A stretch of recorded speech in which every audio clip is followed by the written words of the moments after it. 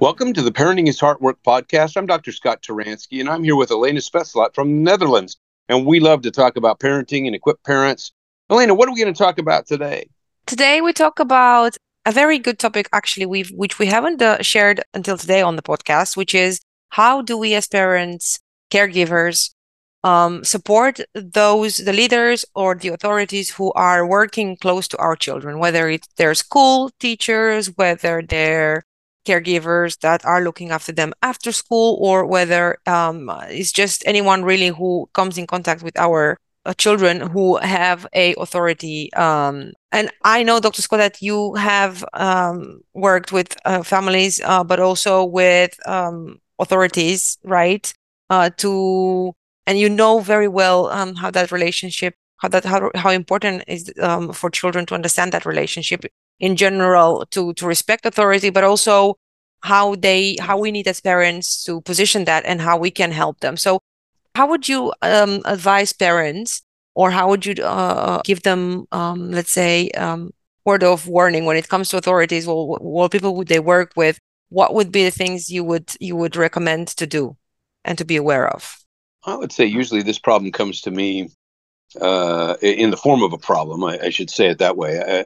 Other leaders and authorities in a children's life are very important. Mm, And teaching our children how to respond to them is very important. But here's how the problem comes to me. One of mm, the ways mm, it comes this way. It says the coach on my son's ball team's yelling at him, mm, and it's unfair. So I'm going to pull him out of the league. He doesn't want to go out, but I'm going to pull him out anyway, or I'm going to go and confront the coach and so on. So that's one way it happens. Another way it happens is that we got an older child who's got friends and go in the wrong direction, and we're trying to get them involved with other leaders and authorities, like a youth group leader and so on. So that's another way this comes. Let's talk about the first one, because I think that sometimes parents are so quick to protect their children from mm, leaders who do it differently than we do, even yelling. And we don't think yelling is a good thing to do with kids.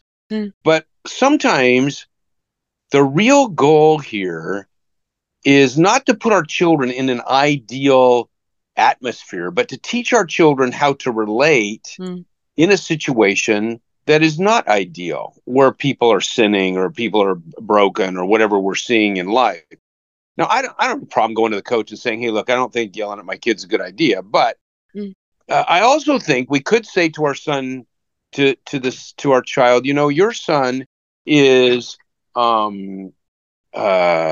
mean, you, son, are in a situation where uh, your coach is yelling at you, and that's not right for him to do. But let's talk about how you can relate to him more effectively.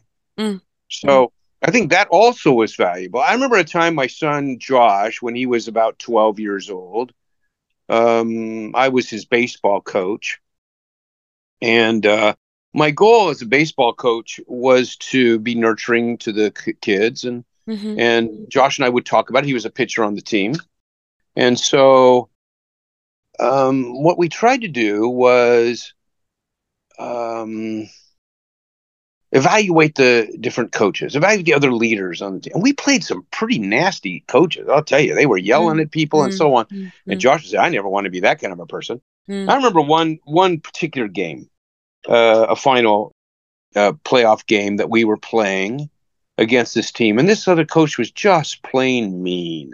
mm, And he was yelling at the ref and the umpire, and he was yelling at the players, and he was yelling at me and as the other coach. And so, we talked about that. We ended up losing the game mhm, that day. But man, we said, I don't want to win if that's what it has to be. So we had this conversation. Okay, then here's the interesting thing. A few years later, my son was still playing ball. He's getting ready to graduate from Little League in the the high school level. mhm, And and I got a call that said, "Please make sure your son comes to the awards ceremony." mhm, And said, I said, okay. So we went. We weren't even going to go, but he went. We went to the awards ceremony, and they gave my son an award for sportsmanship, good sportsmanship. mhm, One person gets an award in the whole little league for sportsmanship, and they chose my son to do that. He was a catcher at that time, and he would be talking to the players and encouraging them, and so on. And people noticed that, and so he was nominated to be that person. But the unique thing about it that we always remember now is that the person who had risen to be the head of the league was that mean coach we'd played before. Now he was the one giving out the trophies, and he's the one who gave that trophy to my son. And my son, wow, he was so encouraged that he was Mm-hmm. able to receive that gift. And it just was a statement that here's this mean dude giving a trophy for good sportsmanship to my son Josh. Mm-hmm. Now, I think we want to help our children. We want to help them in life to be able to deal with the authorities that they find themselves in. Sometimes we're quick to move our child to a different classroom because this teacher doesn't get my child. Well, maybe our child needs to get the parent. And so we spend some time teaching our children how to respond better to the teacher, not a parent, but a teacher in that situation. So I just think let's be careful with other leaders and authorities that we don't overprotect our children, but we teach our children how to relate to people that they don't know very well and give them some solutions that would be most helpful. Yeah, I can only agree with that. Although until very recently, and it's maybe perhaps because I have young children, I tend to be very protective. But I think sometimes we do have the tendency, and it's not necessarily intentional, but it's so instinctive somehow to protect, to take them away from the let's say the things that we consider inappropriate or but until recently when I actually realized more and more I start to realize more and more that the way we live in this world, we are surrounded at every point, at every time by people who are living differently than us, acting differently than us, and it's just not possible to continuously protect our children by trying to create this bubble in which they live. So I think indeed it's harder perhaps for parents, but it's so much more sustainable, and also for the future for them to actually put a more effort into helping children deal with the environment around them and teaching them how to respond. And perhaps so many parents have trouble with it is because maybe sometimes they themselves don't know how to respond, or maybe they themselves feel broken, or they feel like they are not responding in the right way. So I think it's a test also for us as parents to think, okay, how do I lead here by example as well, and I did hear so many times, and I think it's very true that children don't just listen to us, to what we say, but they look at us and they end up actually mimicking how we are, like, what we are doing. So yeah, what encouragement, or yeah, what kind of advice would you have for parents that feel that they cannot really be an example for their children because they feel that they themselves are not necessarily strong enough or appropriately um, wise to to stand in the society? I mean, we are different as Christians at the end of the day. So, how would you say Sure. to these parents? Well, I think the family's a laboratory for growth. Parents tell this to me all the time. They say, look, Mm, I can't teach this to my kid. I have my own anger issues. How can I teach mm, him how to mm, deal with his anger? And I said, what a great opportunity. I mean, mm. this is the family we're talking about. This is the place where we learn and grow. So share your struggle in this area with your child.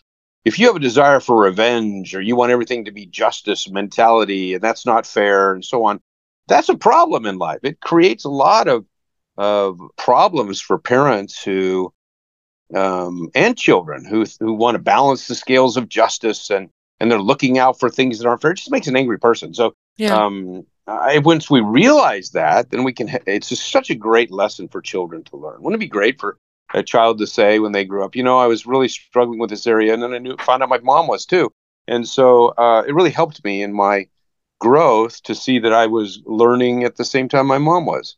I yeah, just think yeah. that's what the family's all about. Yeah. Yes, no, I fully agree. And I think it's just fine, absolutely fine to be open and honest with our children because we are sinners just as they are. And we can be honest and open to share with them that we're also on a journey, and we're also working to and asking for God's grace for us to become wiser. And it's okay for our children to sometimes point out to us if we're not appropriately speaking Hmm. of. I think that's absolutely fine. I think it's better to be like that rather than just to have this expectation on ourselves, and also on how we are perceived by our children, that we always have to be on our best behavior. That's just, otherwise we just become hypocrites. And I think that's not the way we want to be seen. But Dr. Scott, how do you recommend to deal with, if not running from the problem, let's say how do we make our children stronger? Um, let's say there are situations which are really, can be toxic for children. And let's say there are real situations which are impacting them. If we are not running away, or if we are not taking our children out of that environment, when do you recommend us to take our children out of that environment? And how do you recommend, if we decide to leave them there, how do you recommend to make them stronger? Well, I'm going to tell you a story about my own father and how he worked with me.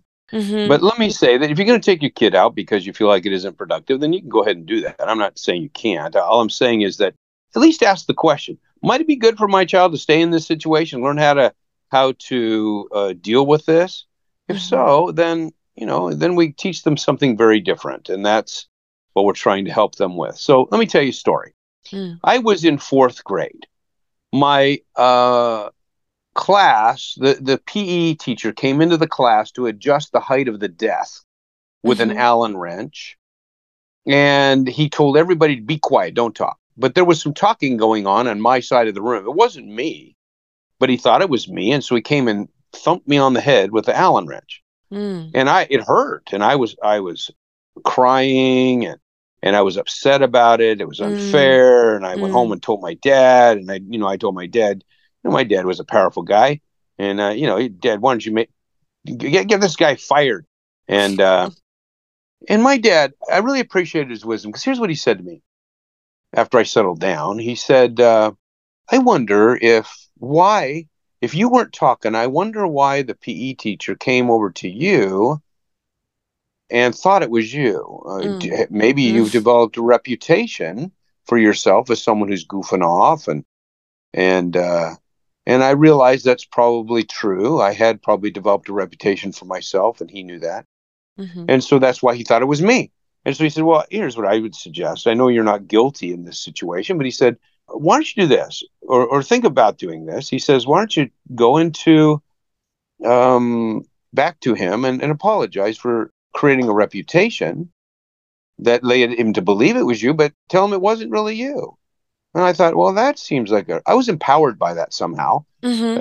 at 10 years old. And I went back to school that next day and was sitting in class, and I saw the PE teacher go by. I asked my teacher if I could go out and talk to the PE teacher. She said, fine. PE teacher walked straight into his office, and he's sitting down at his office. By the time I got in there, I went right into his office and stood in front of his desk, and I said to him, I just want to tell you, I wasn't guilty yesterday of speaking. I wasn't talking, but I think probably I developed a reputation that led you to believe that it was me. But it wasn't me when you hit me on the head with the Allen wrench.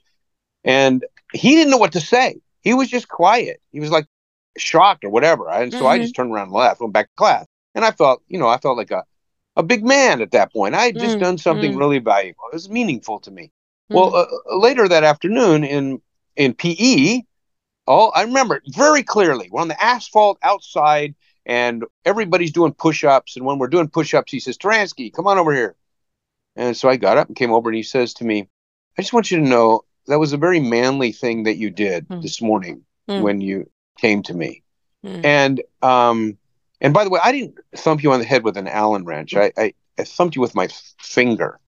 Um, and I said, oh wow, okay. And so I went back, and I was so pumped by that. I could go back and do a lot of push-ups. I felt like I had learned something that day. It's not just about justice. Sometimes we're in unjust situations, and when we are, then we can learn how to respond. Now, obviously, in those days, thumping a kid on the head was probably more acceptable than it is nowadays, and I'm not Mm. recommending that we allow that kind of thing to happen. All I'm saying is, let's just ask the question: is there an opportunity for my child to learn something in this unjust situation, or do I just need to go in and rescue him from it?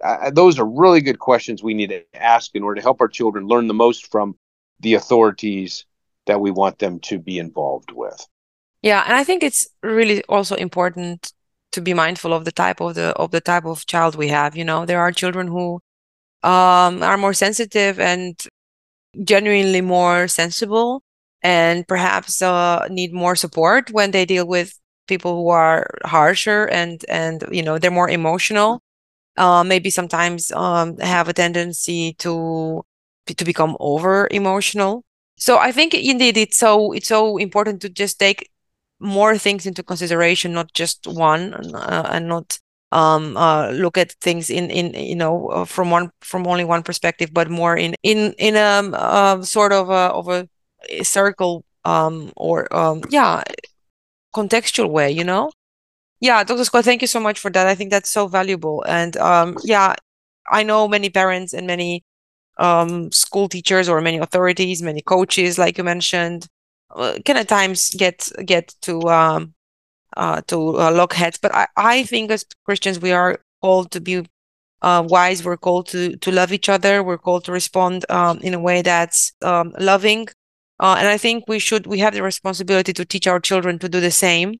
And if we do make mistakes, we should indeed apologize. We should ask for forgiveness, and we should really recognize when that happens. So, Dr. Scott, are there any ways in which we can help our children to become stronger? I don't know. Can we just actually put our children in specific situations at home, that we can help them get, let's say, more resilient? Because I know, for example, there are so many parents who think we should let siblings argue, or we should not always intervene and be, let's say, very micromanaging them, because they need to find their own way to solve problems. I know there are many things out there that are giving different kind of advice for parents, or different kind of perceptions of advice, at least. What's your view, if you think about that, and if you bear in mind also the different types of children? Yeah, I would say that we don't want to leave children to fight it out and learn all their solutions on their own. I think parents parent because they can offer wisdom and guidance to children. But I do think that once we've provided that opportunity, we do allow our children to experience frustration, Mm. because when they experience frustration and overcome that frustration, they develop confidence. Mm-hmm. So I don't think we rescue them all the time, but I don't want to leave them alone and allow them to suffer or to develop bad habits of just overpowering the sibling in order to get what they want, or somehow abusing power in a certain way, or using mean words. That isn't helpful. So I do think we need to be governing the process, while at the same time allowing our children to be in difficult situations where they really do need to solve their own problem. Mm. And Mm.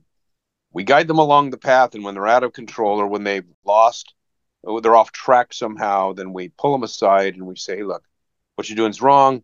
We need to try this a different way. Let me give you an idea. Are you ready to try Mm. that? Or do you need to go take a break?